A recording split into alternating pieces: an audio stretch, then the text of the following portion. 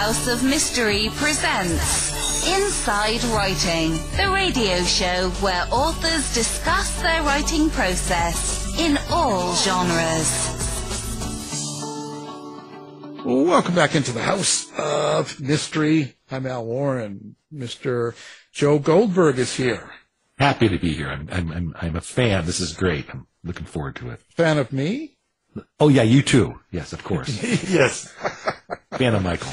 Michael Butterfield. Hi, Al. Hi, Joe. Hi. Well, we're all Glad here. to be with you. Yeah. Well, we'll get right into it today because we've got a quite the writer. So, Yes. Mr. David Baldacci, thank you for being here. Oh, great to be here. Thank you for having me. David, now the first thing I have to bring up, of course, everyone has their different things, but you are going to be the lifetime guest of honor at the BoucherCon this year. How was that for you? It was wonderful. I mean, it shows that I've been around a long time, but there's nothing wrong with that. It's always nice to be, sort of noted by your peers, and a lot of people out there that I've read and enjoyed for years, and I'm looking forward to the event. It's going to be a lot of fun. Now you started. It says that you started writing when you were quite young, and you thank your mother for that.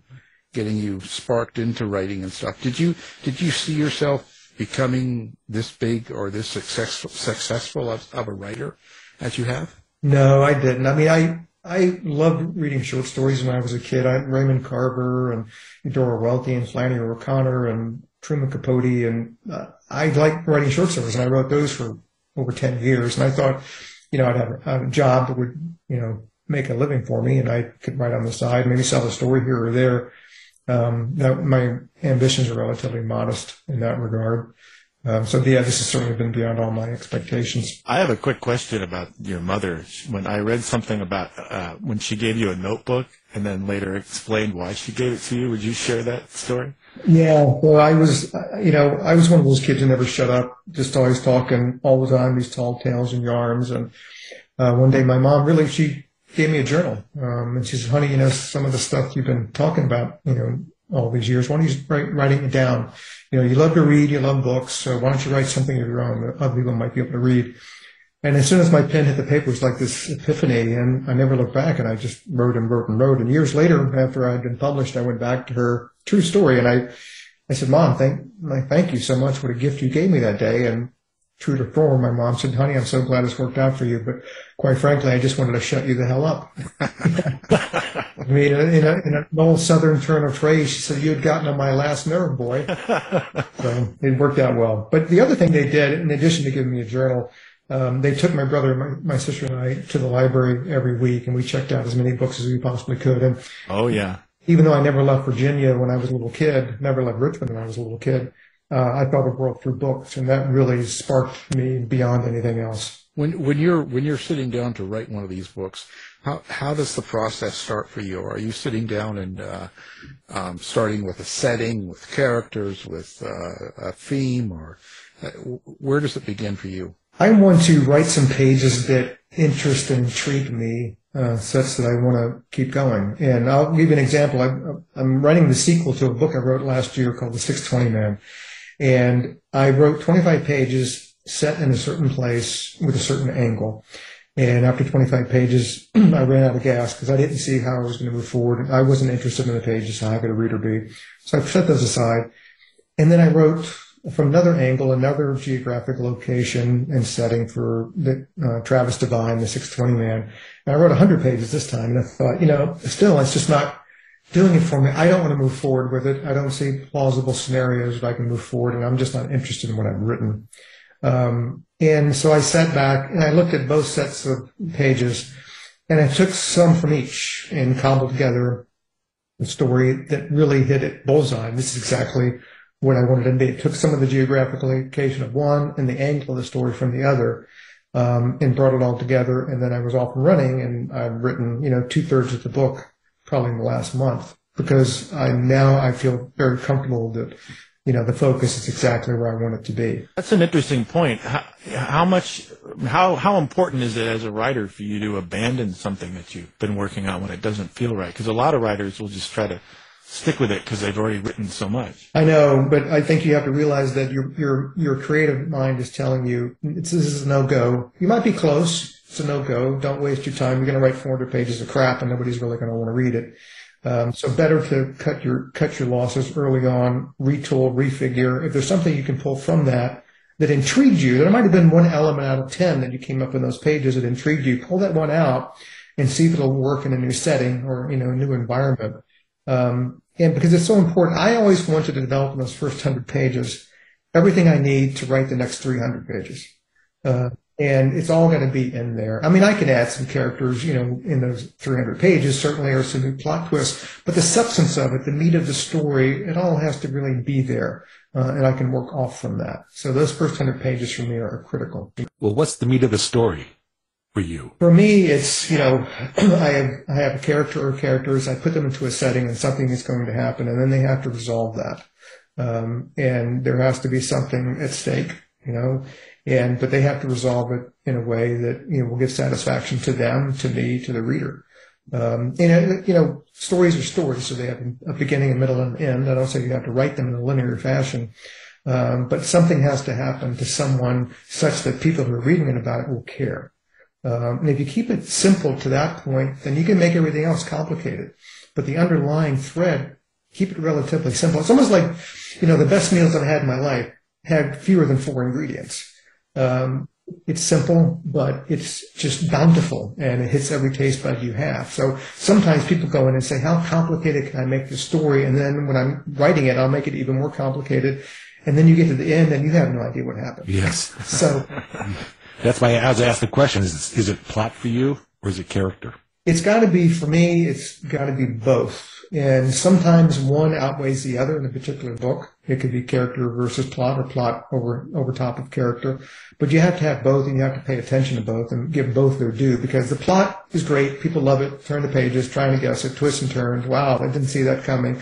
But I can't connect to them on a visceral level with plot. I can connect them on a visceral level with character, because that's what's going to be happening to people in the book.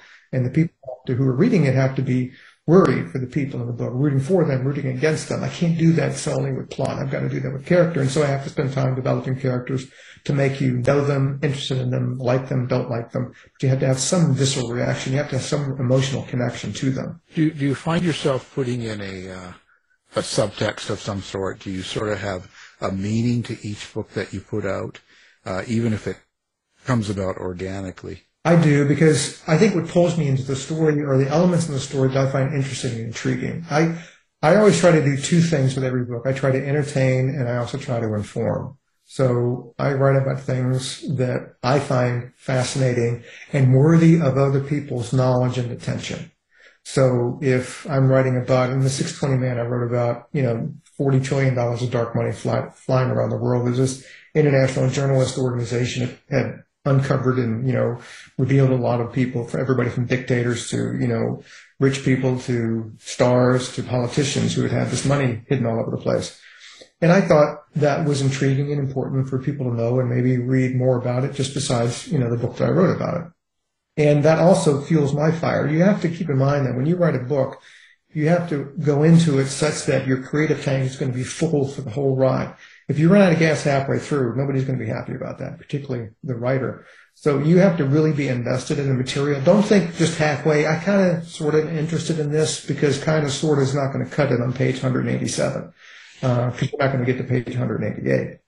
So you have to be invested in the material. So I take some time about, what's intriguing me right now? What's happening in the world that is really interesting and compelling that I can go and learn a lot about, and then take what I've learned, add fictional components to it, and write a story that people would be interested in reading. Well, and you actually go an extra mile or two on your research for all these things that you are learning about. It seems like that's part of your process, is your own fascination with these subjects. It is. I mean, long ago, I determined to live my life as a lifelong journey of learning.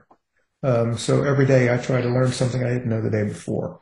Because the brain, it's like feeding your body in a nutritious way. Your brain needs fuel. And for me, it's different information and challenges and things I didn't know.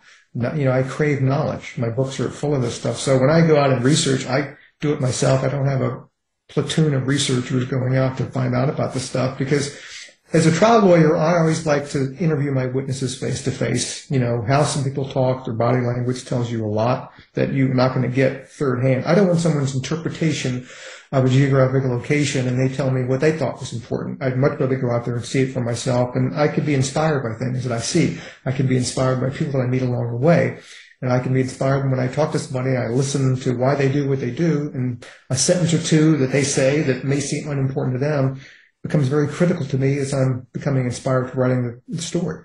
It tells me something I didn't know before. So the research is absolutely critical. And for me, it can't be done secondhand. I don't want someone else's interpretation. I want mine. Well, how did you do that during COVID? Because you put like 6 books out there in 3 years. I know.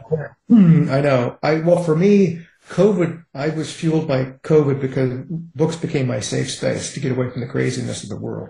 I was glued to the television and the computer like everybody else and wondering, is this the apocalypse or what?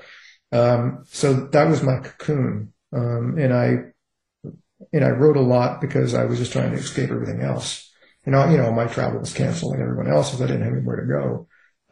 So I just wrote. That was my therapy. Is it your therapy all the time? Is that where David goes to get away from the noise around? Yeah, it absolutely is. My books are, my writing is where I go to get away from everything else in life.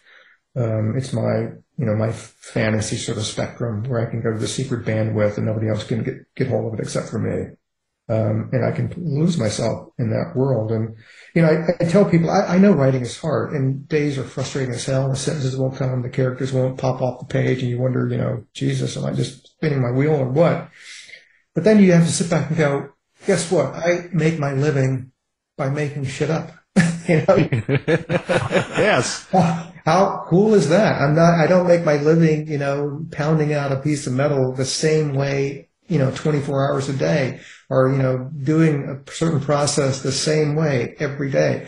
I sit down and I'm an 8-year-old kid and I'm going to tell a story. I have no idea what the hell I'm doing, but I know it's going to be fun, and off I go. And if you approach it like that, then the bad days are frustrating days. The days are just a slog. They sort of become a distant memory. And I try to keep it in perspective that I feel like I have the coolest job in the world because, again, I am paid extremely well to just make stuff up all the time. And I always look at it that way. And then the bad parts of the profession, the frustrating parts, they just don't matter anymore. You should be a politician. No. Well, speaking of which, I have a question in regard to what you just said. I noticed that you had said in an interview that certain individuals or events in recent history had made it difficult for you to come up with things because you would come up with an idea that you thought was outlandish or unique, and then, of course, you would see something like it happening in real life, and you'd have to start over. Yes. Yeah, I know. It is. It's the only good thing that's come out of that, and believe me, I would have traded it if it hadn't happened, was that I'm only bound as a mystery thriller writer and any fiction writer, really. I'm only bound by plausibility. It doesn't have to have happened for me to write about it. It's only, it's plausible. It could happen. I feel like I can write about anything now, and nobody could say it's implausible, and if they want to challenge me on it, I can point out 100 examples why they're wrong. And so that has been a little bit liberating. It's not been great for the world or the country, but for writers, it's been a little bit liberating. Well, when you're thinking about plausibility and common sense and reality, do you think about your reader as you're writing your book? Are they standing over your shoulder, or are they outside that writing cocoon for you? I do think about them just because I think it's important to understand the psychology of reading a book like the sorts that I write. And people who read mysteries and thrillers usually are very devoted to that genre, and they read a lot of them. So in that way, they have seen a lot of stuff. They've seen twists and turns and red herrings and inflections and all the other distractions, and every tool that a writer can have in their toolbox. So it becomes, harder and harder to sort of surprise them. And so when I'm writing a particular scene, I try to put myself in a reader's capacity and think, am I going to go down this alley with the way I've constructed the scene such that the reader is not really going to see what's actually important about it? They're going to gloss over it because I'm showing this shiny gem over here, and they're looking at that, and then the really important stuff was there for a second, and now it's gone. So when I build stuff up like that, I do think about a reader's reaction because I want them to, I don't want them to telegraph everything. I want them to feel like they've been surprised, didn't see something coming. So what I try to do is most people, even diligent readers, in real life, they're not incredibly observant. That's just most people. That's why eyewitness testimony is so fallible because nobody remembers what happened 3 seconds ago. You could have this guy with a gun running past you and the cop comes up and said, "Did you see the guy?" "Yeah." "What did he look like?" He was a guy and I think he had red hair, but maybe not. And I don't know if he was tall or short or medium. So when I construct a scene, I'll give you an example. Long Shadows, it was my most recent Memory Man. The opening scenes in that novel concerning the murder, there were 2 bodies in a house and they were both dead. And you lay that simple scene out, a scene that readers of the genre have seen a million times in books before. And I just let them look at that scene and come to the assumption I knew they would come to is that the 2 crimes were related and the same killer killed both people. And now we can move on and we can see what Amos Stoker's going to do as the detective, following all the clues and stuff like that. And once I got past those pages, I had them because I had made them make an assumption that they had no business making, that the murders were connected and the same killer killed both people. And that's just a very simple stratagem. But it was effective enough to carry the book on for 400 pages and really knock people's socks off at the end. When they realized that they had made assumptions they had no business making. But there was really no way that most of them would not make that assumption just because I just looked it out. I didn't try to complicate it. Here it is. Here's what it is. And you make your own assumptions about it, but the way I built it, I know the assumptions you're going to make. And then that's usually enough, and then you're off and running. Do you think about sensitivity now when you're writing? Do you think about how you place violence and sex and write it on the page? Yeah, I do. I never do it gratuitously. I'm very Hitchcockian in that I leave most of that stuff to the reader's imagination. I've gotten too graphic in some novels and I've pulled back over the years. 1, because I don't particularly care for that. And 2, I have to trust my readers. They're going to be able to figure that out and imagine it to the level that I need them to so they can follow along in the story.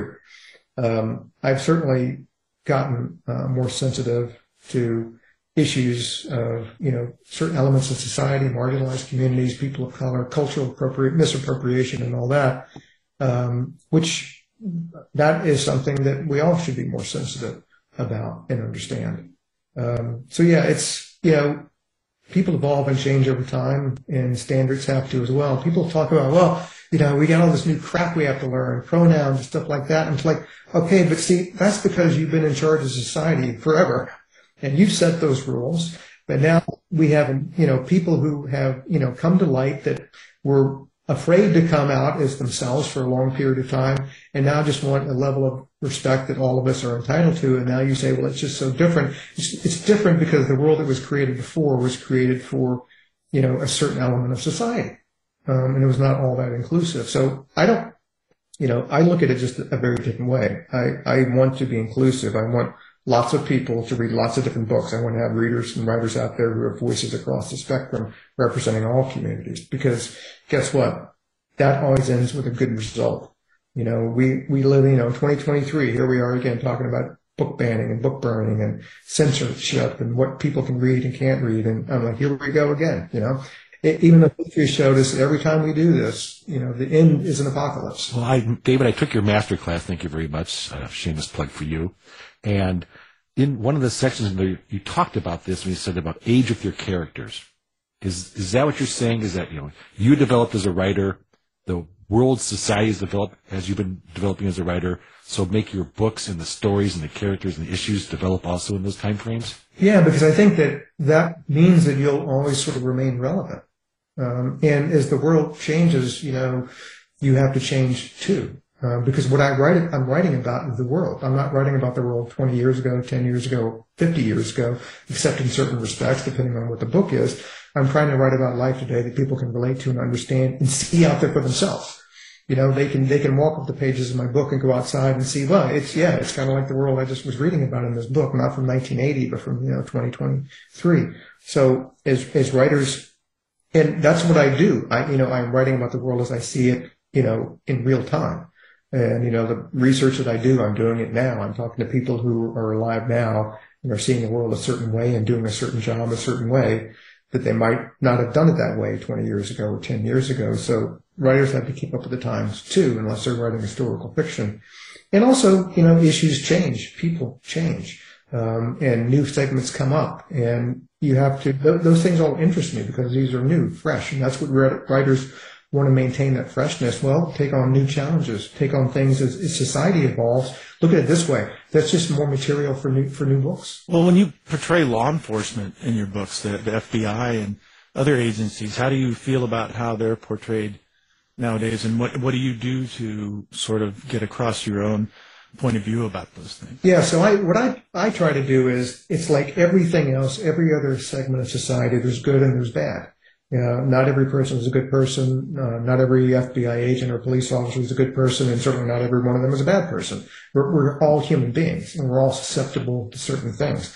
So what I try to do is, in my books, I have FBI agents who are ramrod straight, and they take on cases, and they do the right thing and solve them. And in other books, I have some people who work in law enforcement or the government who are corrupt and have been bribed or are doing bad things for their own self-interest. And because, why do I do that? Because that reflects reality. And I've always felt like if you have someone in a position of authority, and you think of them as, sort of being a good person, but they can be influenced by, elements of self-interest. In my very first novel, Absolute Power, the president, was a bad guy. He attacked a woman, and Secret Service had to save his life from her, even though he didn't deserve it. And they killed her. And so in murdering her, they were doing their job. If that's not the ultimate moral dilemma, I'm not sure what is. So you have two agents who are really good guys, always wanted to do the right thing, and because of someone else's actions, they had to do something that was morally wrong, even if it was part of their job. And the consequences for that, for both of them, were severe. It changed who they were. It was a start of a downward spiral. I just want to show that, life can throw you shit sometimes. And some of us are able to get through it, and some of us are not. And but it changes all of us to a certain level. So for me, in writing about it, the edges of that change, that's what fascinates me. Putting human beings under stress and seeing what they're going to do. So how has it changed you then? Like each book and process you go through, and you get things out of the book, and you kind of battle and finally get published. How is it changing you? I feel like every book is an opportunity for me to dig deeper and deeper into humankind. So I'm still fascinated by plots and twists and turns and red herrings and all the stuff that makes a book fun to read. But I feel like I'm getting more and more I want to keep deep diving into the characters, and to see what motivates them. I ask extraordinary things of my characters in my novels. I mean, there are mysteries and thrillers, and, crazy things are happening, and, there's violence and misdeeds, and people are running around, and it's just a lot going on. So I've always thought that if I'm asking extreme actions by people, I have to give them extreme motivations to do that. And the only way to really understand that is to dig down into the human psyche and see what makes people tick and what will drive a good person to do something bad. For me, that's just really fascinating. People are endlessly fascinated by it. You'll read, people will be reading books about serial killers, Ted Bundy and the likes of that forever. Why? Because they're fascinated by the fact that a human being, just like them, can do something so awful. And people like that safe scare. It's like a little kid looking under the bed for the boogeyman. You never want to meet Ted Bundy in real life, but you want to read about him because you're fascinated by this guy who's a human being but is a monster. It's that safe scare sort of element. But for me, it's like I need to dig down into the human mind to see what makes people do what they do. In particular, what makes, seemingly good people do bad things. The Ted Bundys of the world, you can explain that away scientifically. They're missing a couple of chromosomes. But for ordinary people who are driven to do bad things, that's just fascinating for me. How do you look at villains when you're writing them? They obviously have to be real people, and villains in real life don't think of themselves as villains. So how do you approach that? What I want to try to do when I'm dealing with sort of the bad elements in my novels, I want to flesh them out as best I can, but not completely fully, because I'm going to leave a little bit in reserve as the action in the book goes on, so that I can have some more reveals further on. Yeah, I'm always like, turn the tap on, turn the tap off. I don't want to give you a gusher, everything all at once. One, because it reveals too much. People don't really need that information at that point in the book. And it'll leave something in reserve for them to find out and discover along the way, which is always fascinating for people, readers of all types. But I want to put the character squarely in the circumstance of the moment. So again, if someone is doing something out of character, that we would consider morally wrong, I need to find some justification why they would do that. Is it financial? Is it personal? Some motivation for them to be able to do it. Otherwise, I'm going to hit a plausibility wall. People they're going to read that and go, I just don't see that. I wouldn't do that. Just given that motivation, I would have done X, Y, Z, not that. You have to understand the psychology of how the readers are going to anticipate that movement and make sure that you're on really, really firm ground in directing a character to do something bad. And for me, less is more. And I've gotten to the point in my career where if years ago it took 100 words for me to do something in a novel, I aim to do it in 10 now, because it's going to be more powerful. Words have this dilutive effect, that is not always good when you're trying to make a firm point and come across in a very forceful way. I always give the example of Abraham Lincoln. When he was president, he tried to write a condolence letter to every mother who lost a son in the Civil War. Couldn't write them all, but he tried. The most famous one he wrote to a woman who'd lost all 5 of her sons. And he began the letter by saying, I apologize for the length of this letter. If I'd had more time to write it, it would have been far shorter. And what he meant by that was that he would have given far more attention and care to the creation of the letter. The greatest American political speech of all time is the Gettysburg Address. It's 363 words long. It took Lincoln 2.5 minutes to say it at Gettysburg.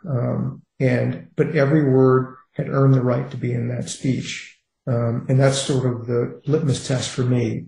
Every word, whether I'm trying to describe a scene or a character or motivation or a plot point, has to earn the right to be there. Otherwise, it's not going to be there. Sort of like Trump's speech on COVID. Yeah. Wait. He can't help himself, David. Sorry about that. Let me say you've brought up the theme and the Lincoln and the characters and the plausibility.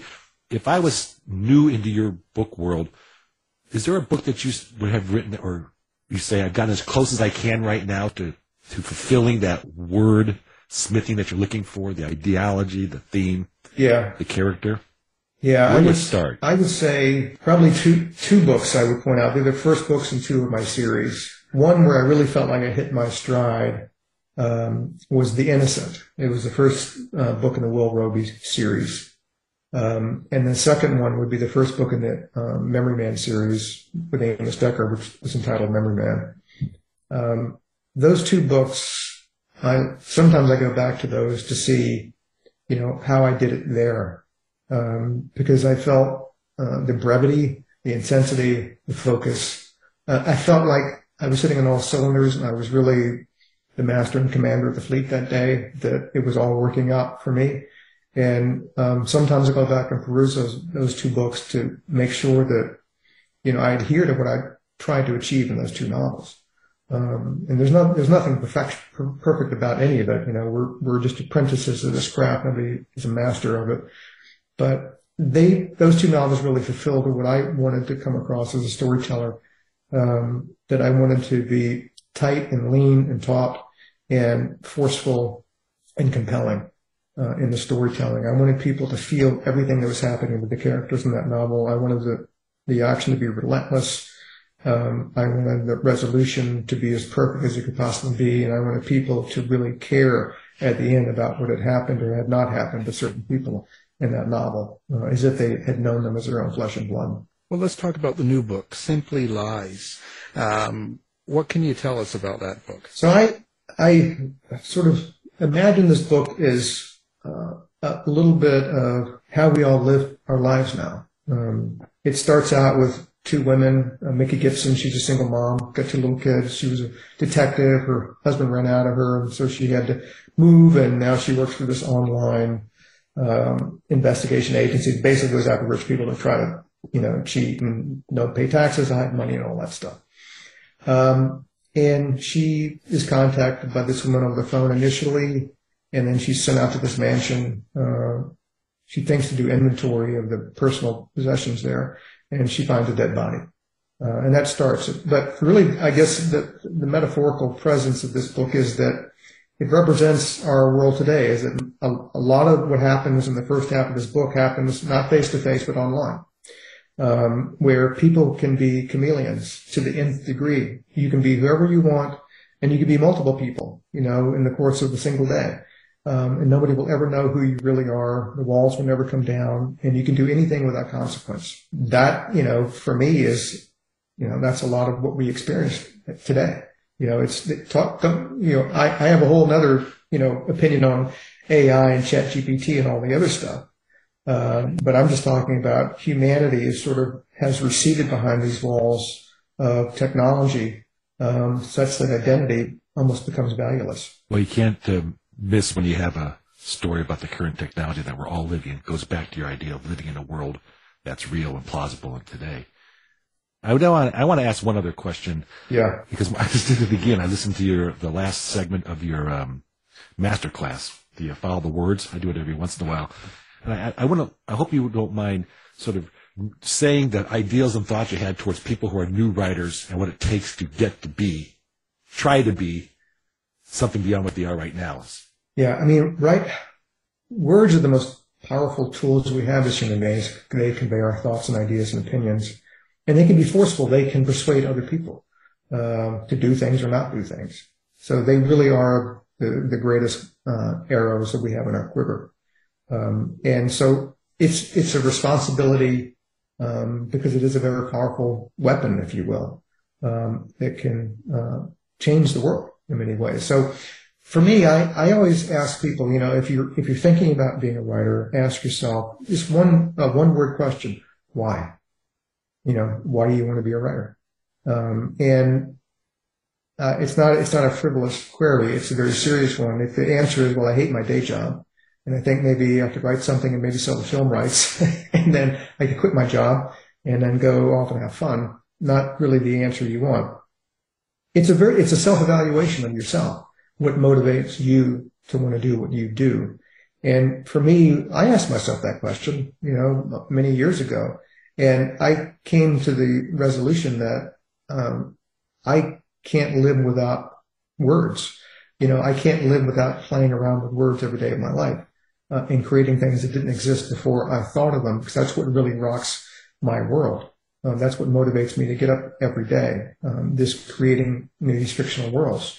And so that's why the answer, because look, it is a really tough profession. It is based on total subjectivity of a particular person at any point in time, meaning you write something, you send it out to a complete stranger, and you're waiting, in a frenzy to see what they're going to think of it, and they're either going to like it, not really be moved by it, they're going to trash it, and there you go. Those are sort of the three options. Now, if you've gotten into writing for the right reasons, because it's something you can't live without, when you get rejected, they're not going to be, fatal wounds to you. Your body armor is going to be so hard that it's going to hurt for a day, and then you're going to forget about it and you keep moving on. Because the whole idea is to get through the gauntlet. You have to get through. There is a gauntlet that you have to get through. And if you're in writing for the wrong reasons, you are never going to survive that gauntlet. The first rejection, the second rejection, you're dead. And you're going to go off and do something else with the rest of your life. But those who are in it for the right reasons, they will get through the gauntlet. So I tell people, I said, people who are meant to be writers are actually going to turn out to be writers and to make a living doing it, because they have the wherewithal to get through that gauntlet. And that's one we've all had to pass through.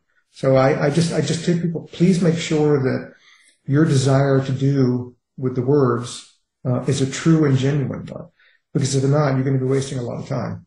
Well, you talk a lot about the power of words, and I think it's an important point to bring up that you also have done a lot to promote literacy with your program. Would you talk a little bit about that? Yes, I will. Literacy, the ability to read and the ability to think are the same verb in my mind. You can't do one without the other, particularly in an information age that we live in now. And I've always thought that literacy, the strength of a population's literacy will equate almost exactly to the strength of one's democracy and freedom. So if you're weak in literacy, your democracy is weak and ultimately unsustainable, particularly, again, in an information society where we have disinformation coming at us in terabytes 24/7. So our job at the Wishy-Well Foundation, our mission is simple: to eradicate illiteracy in the United States. We want people to achieve their potential. And the only way to do that is to be able to read and think at a very high level. Cognitive processes are absolutely critical to getting ahead these days. I don't care what occupation you have to have high reading skills. And you also have to have reading skills to be a citizen of the democracy. If you don't have that, we're all going to suffer because of it, because you're going to go to the voting booth and make very poor choices. So for me, it is the lifeblood of a democracy, and it will determine whether, as Benjamin Franklin said, 250 years ago, when he came out of helping to write the Constitution, a lady in Philadelphia asked him, "So what do we have?" And she said, "Do we have a monarchy or a republic?" And Franklin said, "We have a republic if we can keep it." So, to you, what makes a good book? If it captures my attention and interest within the first 20 or 30 pages, but more than that, if I am intrigued and impressed by the storytelling prowess and the calm assuredness of the writer, then I'm going to be in for the long haul. And that's done in multiple ways. One, if there's a surprise early on that I didn't see coming, I'm going to sit a little bit straighter. If the word selections are unique and original and put together in a way that seems fresh, and if there's at least one character that I become attached to early on. If those three things happen, I'm going to be in it for the long haul, barring something completely unforeseen. And I don't mean to make books, like a TikTok competition. God forbid that. Although these days when I sit down, I'm like, okay, I live in the TikTok world, so I have approximately 13 words to capture their attention, or else they're going to move on to something else, right? But those are the elements that I look for. I want to look to make sure that I am in the hand of someone who is assured and confident in their ability to spin a tale. And if they are, you can usually tell pretty early on. So what's next for you? Have you got like 10 other books sitting in the wings? I'm working on the sequel to The 620 Man right now. That'll be out in the fall of this year. And then next year, you were talking about COVID. During COVID, although I started writing these two books like 10 or 12 years ago. One is a courtroom drama set in 1968 in Virginia that will be out in the spring of next year. 1968 was obviously a very tumultuous year. And I have to tell you, I started writing that book about 12 years ago, the first pure courtroom drama that I have ever written, even though I was a lawyer. And I set it aside about 6 years ago because I didn't think it was relevant anymore.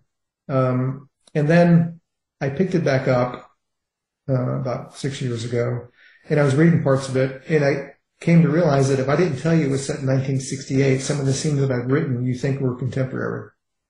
So I went and finished it. And that'll be out in the spring of next year. And it's one that a lot of it is, autobiographical. I mean, it's not about me, but it's about the world that I grew up, when I grew up in Richmond, Virginia, in a heavily racist, heavily segregated society. When I went to college, I walked past those statues on Monument Avenue every day of my life. And I grew up with people who thought that the world of the 1950s was perfectly fine and the way the world should be organized to this day. And so for me, it's a very important book because it's it's both a look back and a look forward for me. And I think that sometimes that sort of contemplation is important. Yeah. So now, are you a big social media guy then? Are you on TikTok dancing, and do you have all those things? Like, how do people find you? Yeah, I'm on all those things because people tell me for whatever reason I can't live without them. So I am on, Facebook, davidbaldacci.com, Facebook, Instagram, Twitter. I hardly spend any, I don't go on Facebook. I don't go on Instagram. Sometimes I go on Twitter just to look at some news feeds and do a couple of tweets, like 2 tweets a year.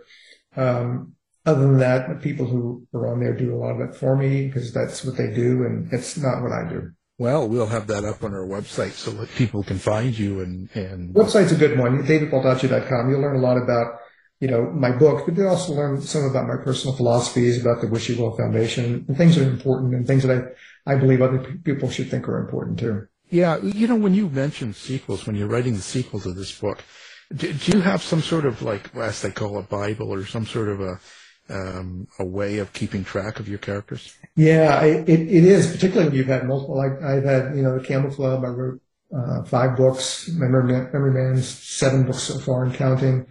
So it's really due diligence. I look at it that way, that I want to make sure things are consistent. It's almost like having the scriptee on a film set where, his or her job is to make sure that, the scenes are consistent, the costuming, wardrobe, everything else is right, and the settings are where they're supposed to be. Sometimes you'll shoot, the one scene in strips, a third, and a third, and you have to make sure, even though on different days, everything looks the same. So I go back and consult those old books, and I go through to make sure that, okay, I said this about this character, so I can't say this about the character now. And you just want to be consistent. So I look at that as due diligence and making sure that I'm in command of the material, because it's just kind of it's a turnoff for a reader if a writer makes a mistake on something like that.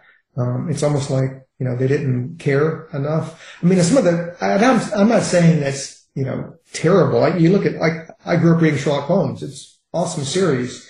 Conan Doyle really didn't like Holmes. He wanted to write more serious books. And so he was very careless, with the details, but it was fun careless. I got that part, and because he was like, okay, this is Sherlock Holmes. I'm not going to kill myself making sure everything's perfectly correct. I spend that on my other types of books, but for the books that I write, I just feel it's really important to make sure you get it as right as possible. Doyle didn't even get Watson's name right.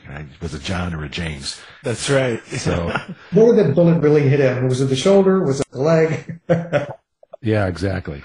Well, I want to ask one question, because you're a wordsmith and you take words seriously. You've said it many times. What do you think about hearing your words being spoken on audiobooks? How does it make you feel? I love that part of it, because it gives a whole new performance level to the story that I couldn't bring to bear. And I have a lot of input in selecting the readers who are going to perform the audiobooks, and I take a lot of care with that, because I understand that's going to be a totally different experience for the reader. So I've gotten to the point where I listen to all the audiobooks. Obviously, I know what's going to happen, but a really good reader can emote. They can put, emotion into a line. They can emphasize certain words, make them louder, softer, and just bring a level of intensity, humanistic intensity, to the novel. Just a flat word on a printed page. I couldn't rise to that level.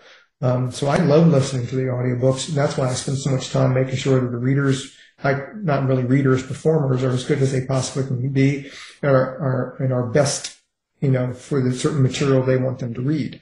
So I love it. I'll admit, I've sat in my garage with the car running, even though now I don't have to have the car running, it's on my phone. But in the old days, when you had CDs and the car were running, I listened to the stuff because I was just so fascinated by it. Well, it's good for old people too, like me, that can't see, we get into that. So listen, what you've sold, what it says, 150 million copies worldwide in 80 countries, 45 languages.